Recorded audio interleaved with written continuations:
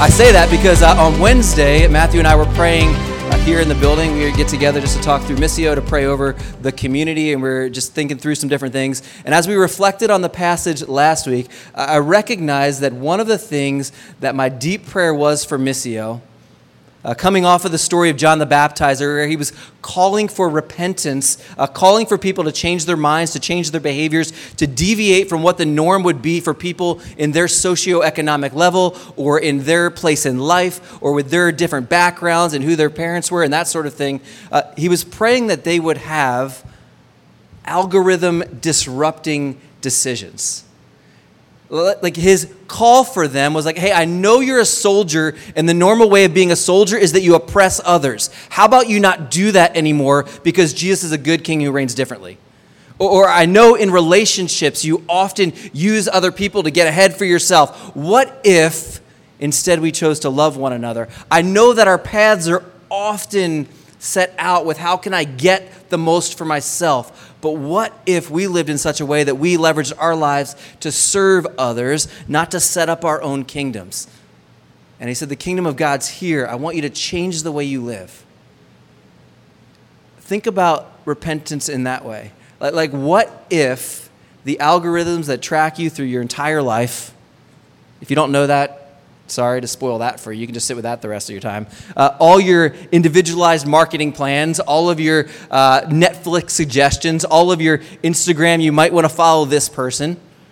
What if we live such lives that were responsive to the Spirit that the algorithms had such a hard time tracking us, figuring out why would you make decisions? Why would you just stop that behavior? Why do you no longer scroll Amazon endlessly, even if you didn't buy anything? Why is Airbnb only viewed when you go on vacations, not just for fantasies about where you could go? That's just not Arizona because it's freezing here now, right? It's all of 50 degrees. Like we need winter jackets, parkas, gloves, hats, hoods, the whole deal.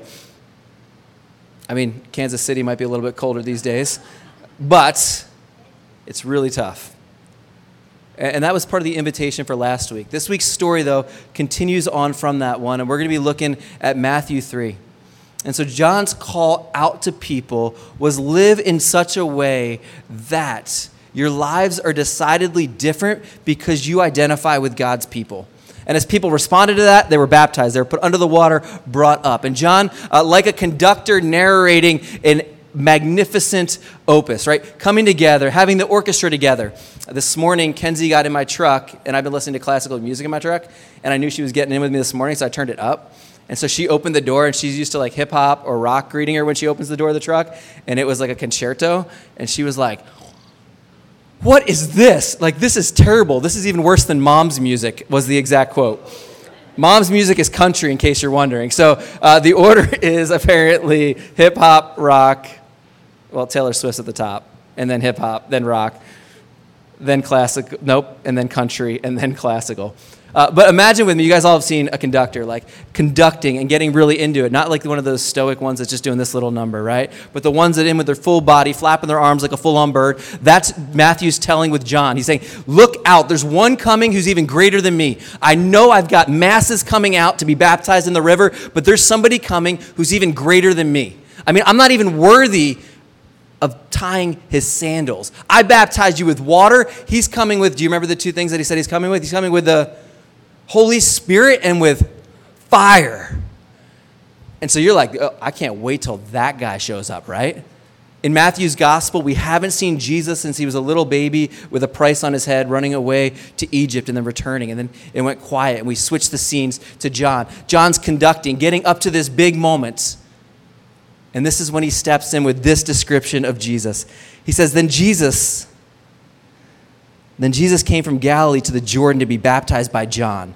And you can imagine with me, like drawing up the instruments, bringing the most out of every single section. This grand crescendo. You're waiting for someone to come with fire to purify, to baptize with the Holy Spirit of the living God. Whatever that looks like, that's God's creative force, right? At work in the world. And he's going to show up. And he just said he's going to bring justice and he's going to set aside judgment. And you're waiting for this moment. But it says that he came to the Jordan to be baptized by John. And you can almost hear like the record scratch, like, like, hold on, wait a second, what? this surely can't be the same human that was going to, set the whole world on fire and bring the Spirit. And John, this preacher, wild man from out in the woods, says, I'm not even worthy to do his sandal. He says, will you baptize me? But John tried to deter him, saying, I need to be baptized by you, and do you come to me? Jesus replied, let it be so now. It is proper for us to do this and fulfill all righteousness. Then John consented. As soon as Jesus was baptized, he went up from the water, and at that moment heaven was open, and he saw the Spirit of God descending like a dove, alighting on him. And a voice from heaven said, this is my Son, whom I love. With him I am well pleased.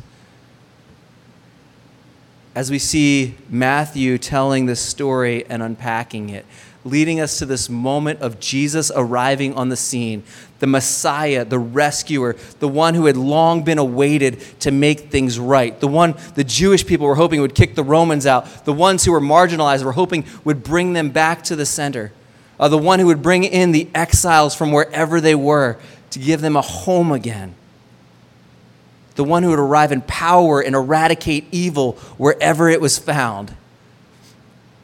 It's this humble man who comes and is put under the water just like everyone else to identify fully with the humanity that he was representing, and also to show that he did believe that God's kingdom was what was worth living for. He came up out of the water, and there's this beautiful picture where the heavens open up. And the Spirit of God, which maybe we were waiting for to show up like this wrecking ball of Alexander the Great, this one who would show up and finally set right all the brokenness and evil and corruption in the world, all the pain and suffering, descends as a dove. And we're like, wait a second, that's different. That's coming down in a symbol of peace. And then the voice of the Father speaking out, saying, this is my beloved Son. In him I'm well pleased. And that's the imagery. If anything from Jesus, if you're entering into this, learning about who he is and what he does, it's fair to say no matter what takes place in the life of Jesus, you're about to be confused. Your expectations of Jesus do not necessarily mean that he will do them. Just because we anticipate or we thought or we dreamed or we read or we heard that Jesus would be a certain kind of way, Matthew's reminding us that he does not follow our lines, but he sets his own agenda and invites us to be a part of that. It's a beautiful picture of him identifying with humanity, with the people that he's come to represent, going down into the water and being raised again and inviting others to follow him in that. Part of the beauty of this is the imagery that before we see Jesus in Matthew doing any activity, this identity is affirmed. This moment doesn't make Jesus God's son. We know from reading in the Gospels that Jesus was God's son. He was conceived by God himself, right? Mary was born. Mary gave birth to him, and that was where he came from. And he was God's son from the beginning. This isn't the moment when he becomes God's son. But in this, that identity is confirmed. And so one of the things that I want us to see happening is this invitation that Matthew is letting us see. I'll read it out, and then I'm going to have you just turn towards each other and see how this hits you. He says, those who in repentance and faith follow Jesus through baptism and along the road that he will now lead us will find, if we listen, that same voice from heaven speaks to us as well. As we learn to put aside our own plans and submit to his, we may be granted moments of vision, glimpses of his greater reality. At the center of all that sudden sight, we find our loving Father affirming us as his children, equipping us too with his Spirit so that our lives may be swept clean and be made ready for use. I know it's a long paragraph. I'll leave it up there for a little while. You don't have to write it down. I'll send it through our app. If you're writing all that down, you're welcome to. You don't have to.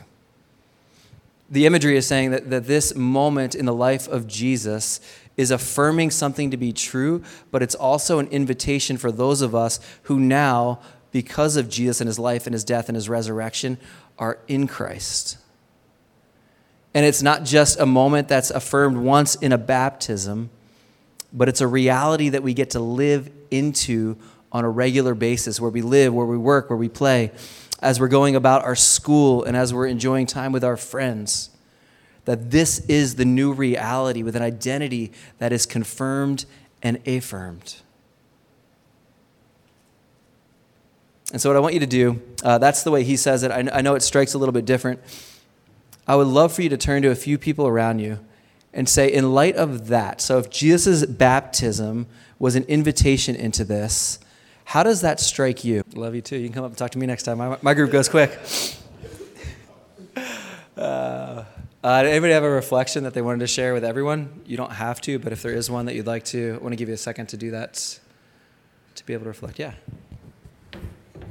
I like the imagery of baptism sweeping our lives clean and making them ready for use, kind of like a pressure washer cleaning out the gunk and getting a space ready for what is to come. I love it. Yeah, the early church, as often as they could, they would always try to baptize you in running water, if that was at all possible, to illustrate both that imagery of cleaning, but then also to Jesus is the living water. Fun fact, they would also go for the coldest water possible. That way you came up and it felt like new birth. Anybody else? Showing up ready for ministry from this point of being reminded of who he was, but also like in a gentle, quiet way, right? To announce his kingship and his sonship tied together in that way. And we also talked about the way that God loves us and works in our life is also like just how we don't expect Jesus to show up as a king and to be baptized. God loves us in a way where we don't expect as well. And it's for our good. And it's usually gentle and kind, even if it's not what we want.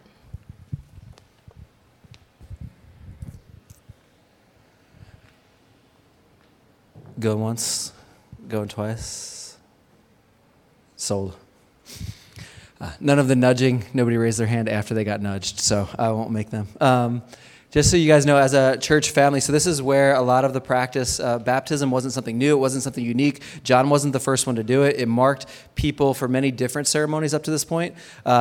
As we look as a church, though, we say, hey, why do we still practice baptism today? If you're a part of Missio and you want to get baptized, we have a process we go through. If you're a believer who wants to get baptized, we also practice infant baptism as a church where if babies are baptized by their parents, and this helps to show, and it's two lanes of the same road. And so one is that in that, people have believed this to be true, that Jesus truly is the Messiah, that he is the deliverer, the rescuer, the only one in whom we have hope. And they've placed their faith in him, and by faith and repentance, they're walking in that, and that's why we do the baptism. Just a few months ago, right? Michaela got baptized. You guys popped off streamers everywhere. I'm still picking up pieces to celebrate that what was once dead has been made alive, right? That there's something new, life-giving that's happening in her life, and we celebrate that together. And then there's an affirmation that you are a child of God, which is beautiful. I think about how different that is from every other ancient Near Eastern religion, right? So if people were always made to serve the gods, but they were never becoming gods. Pharaohs claimed that name for themselves. They got to be the son of God, right? But everybody else was a slave and subservient to them. Even in the Greek pantheon of gods, they were always messing with humans and belittling them and doing terrible things to them. But their hope and aspiration was never that humans became gods. This was revolutionary for God to look out and say, no, you are my children. He said it over Israel, and now he was saying it over Jesus. And the invitation is that if we're in Christ, we also are children of God and heirs. That's mind-blowing. And so that's why we baptize believers in that way. Others, and Missio practices both these, others in the church have practiced baptism as infants. And this doesn't mean that as babies get baptized that they are believers in Jesus and they're repented and they have full cognition of that. That's not what that imagery is. That imagery is a parent saying, we want to raise our children in their awareness that this is what God's promises are over them. And we're going to raise them in that until they have a point when they believe for themselves and have a confession of faith. And that might seem like, wait a second, why do we do both? I thought that's why denominations do it differently. And it 100% is why denominations do it differently. As Missio, we've said, hey, we're part of a church, and we've got people that hold both convictions, and both convictions are theologically and orthodoxly held across churches for many different years in history. And so while it does create a slightly different tension, And this is a reason some churches split. We've said, hey, we're not splitting over practices that have been done by the people of God for thousands of years in both ways. And so we honor both. And so some people here have kids who have been baptized. Others as believers have been baptized. Parents, this is up to you and what you decide for your children. And we honor both. We also want to have those conversations that continue. This won't be a full lecture on that topic, but I wanted to remind us that that's where we are. And one is a promise believed, like people are believing that this promise will be true of their children one day. The other is a promise received that we say, I am in Christ, and this is how I want to represent that. And so we do both as a community because we want to partner together for the sake of mission and following Jesus, not be divided over a practice that has literally split tens of thousands of people throughout history. Both were practiced by the church. You can find evidence for both in Scripture. You might have a conviction that's stronger one way or the other. We're just not breaking fellowship over that. And I'm happy to explain that more in detail. For some of you, probably those of you that were raised more Baptist are like, yo, whoa, whoa, whoa, whoa. I am happy to talk with you. That's where I'm at. And so my kids haven't been baptized as babies. Charlie's kids have been baptized as babies. And so if you're part of the community, you're like, oh. And we co-labor, and we've done that across our communities. All of our Missio communities do that for both. So it might have seemed like, wait a second, where did that fit in? Right here. The story's going to keep going, though, and if you have questions, do hit me up. This isn't like I don't want to talk about this. I absolutely do want to talk about this, just not for the rest of our time this morning. So feel free to reach out. I would love to.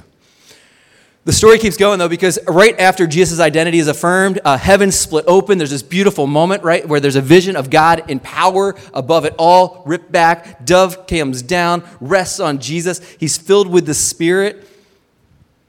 He comes out of the water, and the story of Jesus goes, and they lived happily ever after, right? That's it. Chapter 3, chapter 4 is the end, and then we're done. No, the story keeps going, and let's keep reading. Then Jesus was led by the what? That same Spirit that just came on it, right? That same Spirit that's descended like a dove is going to lead him somewhere. And it's never land. It's happy, golden brick road sort of stuff. And the Spirit led him out into the wilderness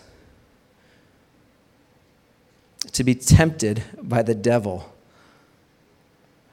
And after fasting for 40 days and 40 nights, he was hungry, understatement of the year. The tempter came to him and said, if you are the Son of God, tell these stones to become bread. Jesus answered, it is written, man shall not live on bread alone, but on every word that comes from the mouth of God. Then the devil took him to the holy city and had him stand on the highest point of the temple. If you are the Son of God, he said, throw yourself down, for it is written, he will command his angels concerning you, so that they will lift you up in their hands, so that you will not strike your foot against a stone. It's quoting the Bible. Jesus answered him, it is also written, don't put the Lord your God to test.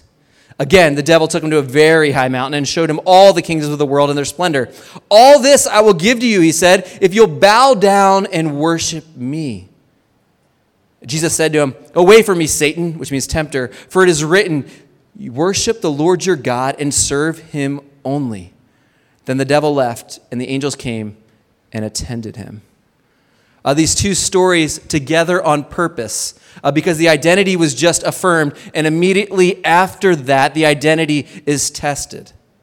I was looking for artwork because I found really beautiful artwork for the baptism of Jesus. Did you guys appreciate that? That was really fantastic. And so I put in, because I'm a good pastor like that, I was like, we should probably have one for the second story. And I typed in, Jesus is tempted, artwork, send.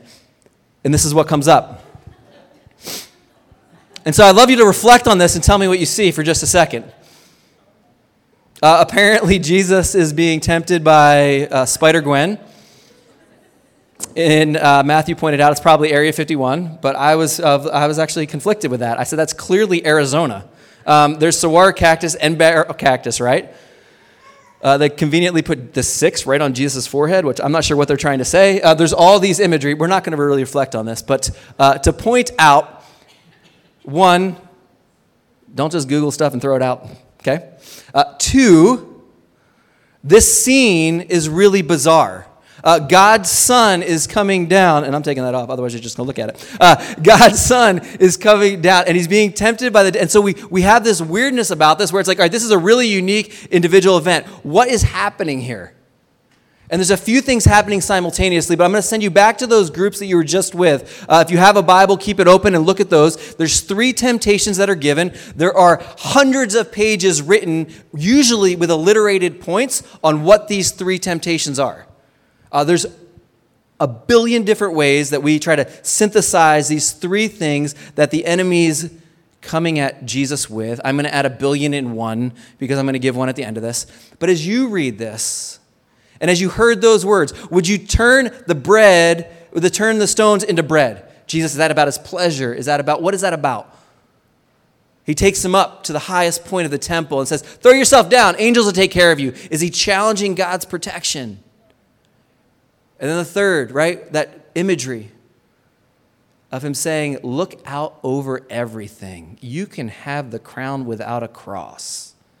This whole suffering and being human thing sucks. You can just have it all now. Bow your knee. And this imagery that all worship of something or someone other than God is idolatry is woven in there so beautifully. But there's a lot of different ways we could take those things. As you look at that, as you read that, what strikes you about these temptations? What is Jesus being tempted with? You're not going to have a wrong answer here unless you say Spider-Gwen is trying to steal Jesus' divinity or something. Then you're off. But outside of that, what do you see Jesus being tempted with in this story? All right, just like we did last time, if you've got a thought that you'd like to share with the larger crew, you're welcome to put your hand up. I'll get you the mic. We'll take a few minutes to share those with each other. If you don't want to, you don't have to. But is there anything you guys were thinking or talking about that you'd like to share? What do you see Jesus being tempted with? There's like 2 different instances where people are concerned with him eating, and his response is something along the lines of like, I have sustenance elsewhere. The other being Jesus at the well with the Samaritan woman. So just like a really interesting, like there's a physical, like, you're hungry, you should eat. And he's like, no, I have sustenance elsewhere, which like, I personally, I mean like, I might do okay with fasting for a couple of days, but like 40 days I would be like, give me some food. So just a really interesting response.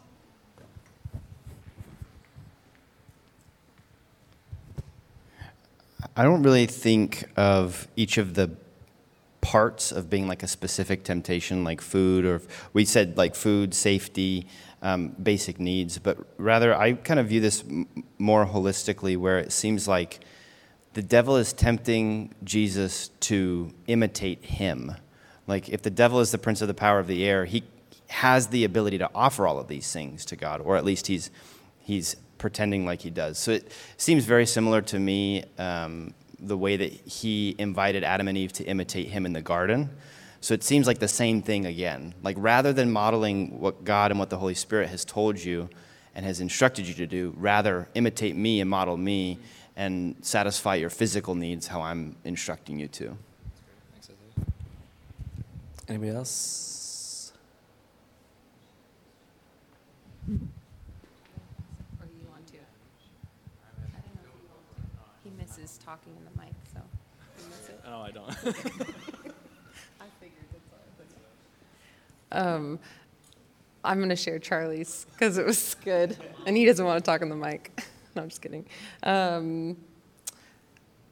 He was talking about the tempter says Scripture, and then Jesus also says something back with Scripture, and not like an argument, but like and also, it also says this.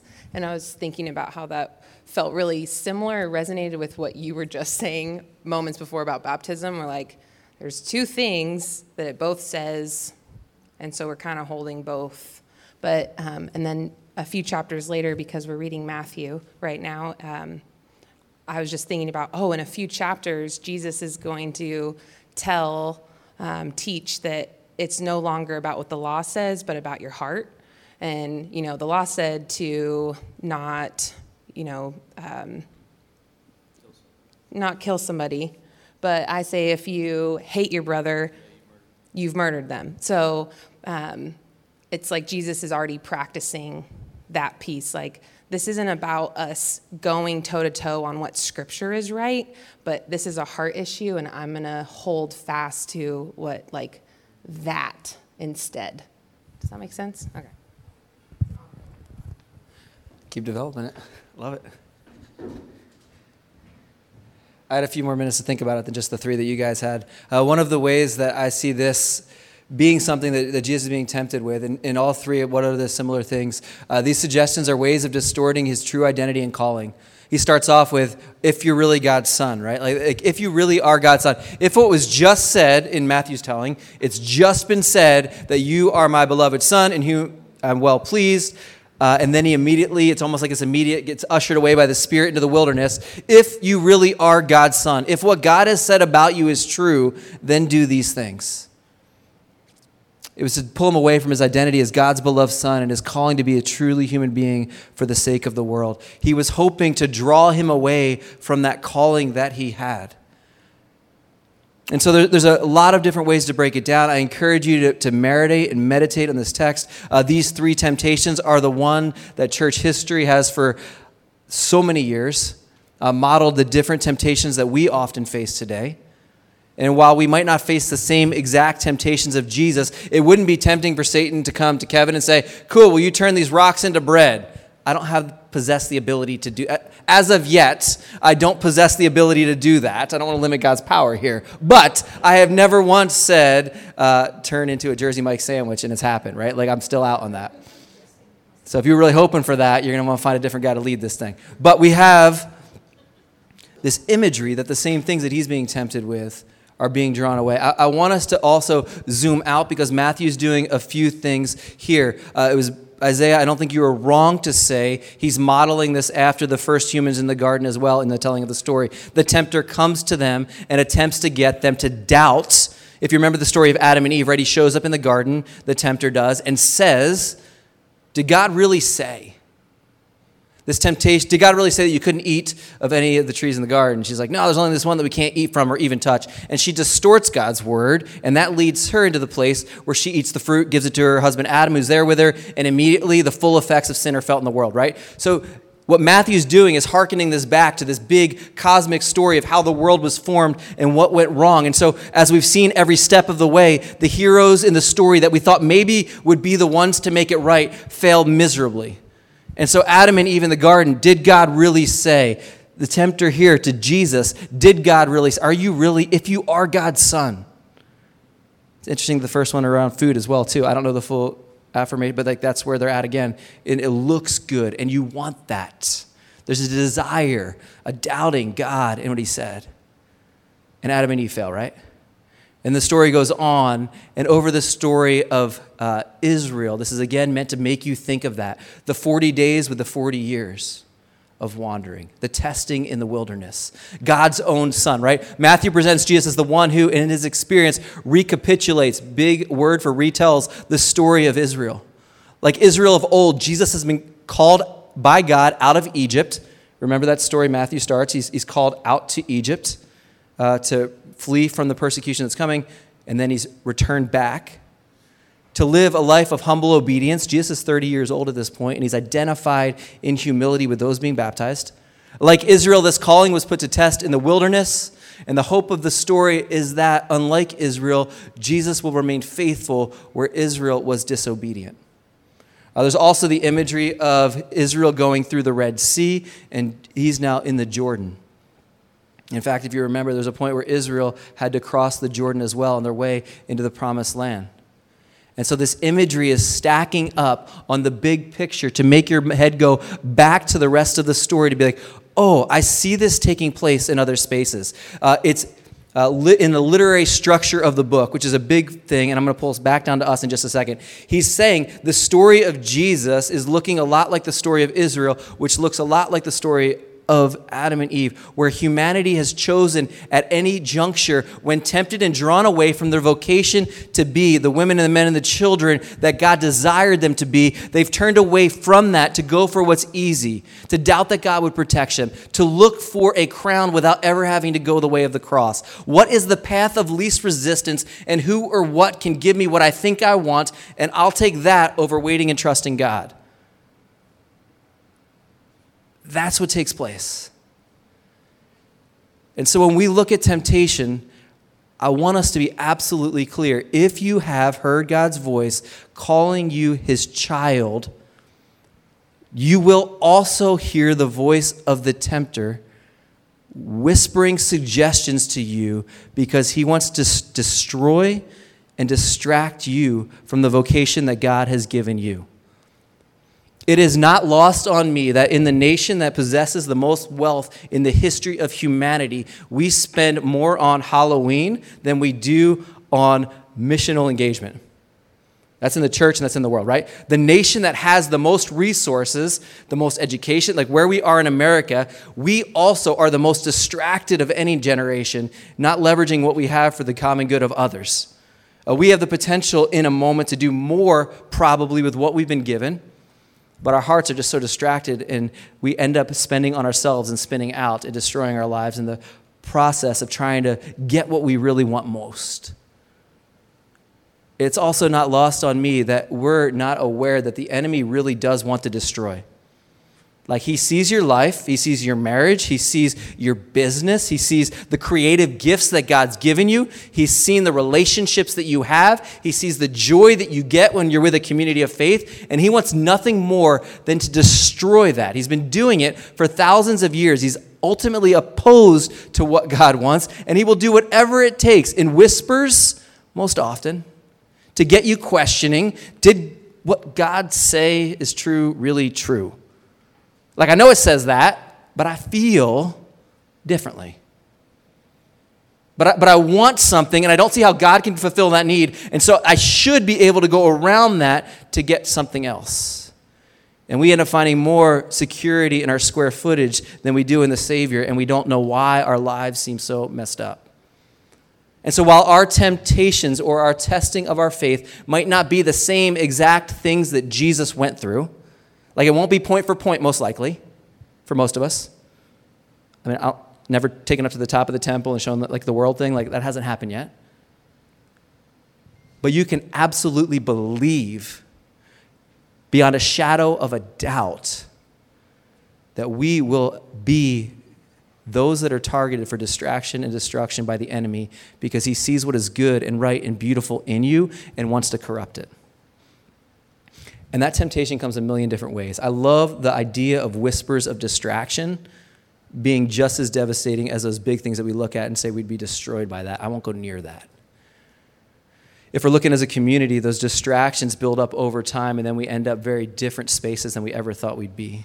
How do we get so far from a community of faith? How do we get so far from we know what God's calling in our life is? How do we get so far from the vocation to be men and women and children who exist for the sake of others, not just for our own satisfaction? It's one small decision at a time that we've made when we're slightly distracted.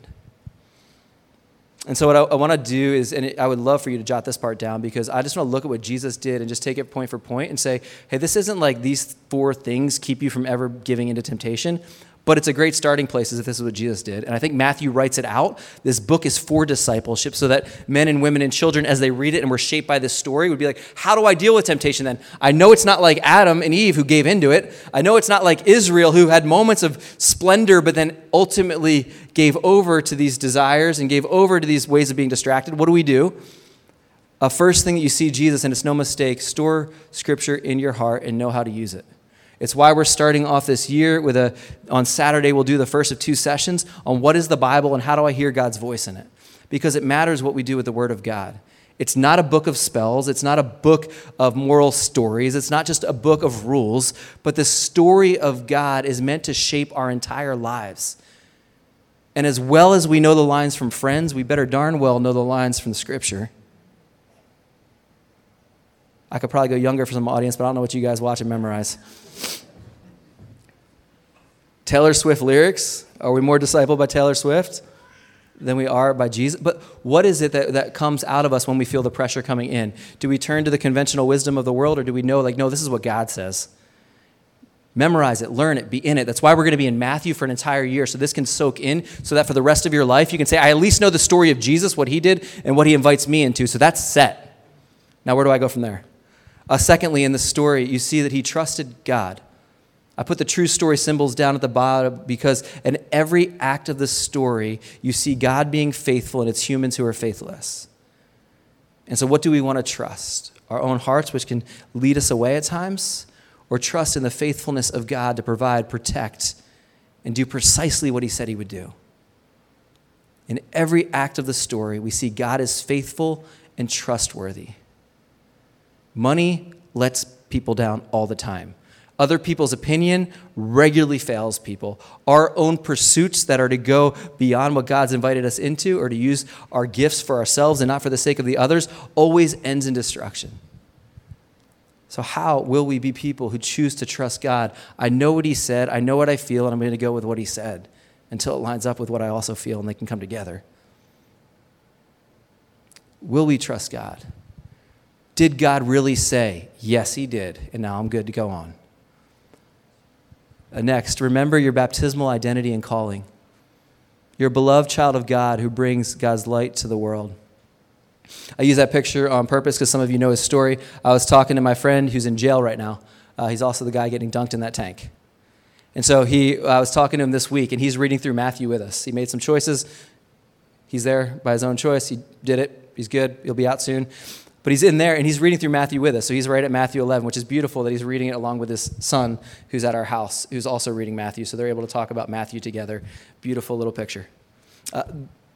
I'm talking to him about what's happening to him on the inside, right? Because sometimes when you're in spaces that are held out by bars and cement walls, it can either seem like God's really present and that's all I have, and then he's just not on the outside, or it feels like he can't get to the inside. He's held out by the same bars and walls that keep everybody else out.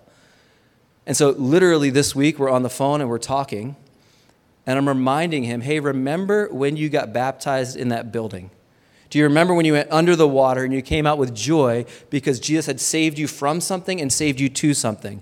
And the reminder that even in prison, as I was talking to him, was God has saved you from something still and for something still. So what is one way today that you can live out that calling to be light in prison? And he's thinking through and coming up with very specific ways that even in a small way, given the restrictions he has, that he can still be a person of light in a very dark space. If he's doing that in prison, us in the comfort of our home should be able to come up with some ways, even in the moments of pressure, to remember, no, I am God's child. I don't have to act like Satan's kid anymore. I'm God's child. I don't have to live for myself anymore. I am God's child. He will absolutely provide for me, and he's given me more than enough so that I can give to others. Remember your baptismal identity and that calling to bring light to the world. And then the last thing, ultimately, say no to the other voices and yes to the calling of God. Say no to the other voices and yes to the calling of God. The picture of the lures behind there is on purpose. If you've ever spent any time fishing, your goal is to get the fish to bite the hook with whatever bait or lure you put on it, right? You guys get that that's the main idea of fishing? Cool. It's not to sit out there. It's not to drink soda or beer. It's not to hang out with your friends. It's not to just get really angry for no reason or sunburned. Those aren't the main reasons. They're just they're adjacent to that reason. The main reason that you should be fishing is to catch fish. And to do that, you're trying to get that fish to catch on to that lure. And so in the times that I've spent, you pick the right lure to match the right fish, but there's nothing saying the fish ever has to grab it. And that's what's so dang frustrating about the process of fishing, is that nothing says that the fish has to bite it, except for the fact that it really wants it. It's really shiny. It looks like it tastes good. And so I'll go for it.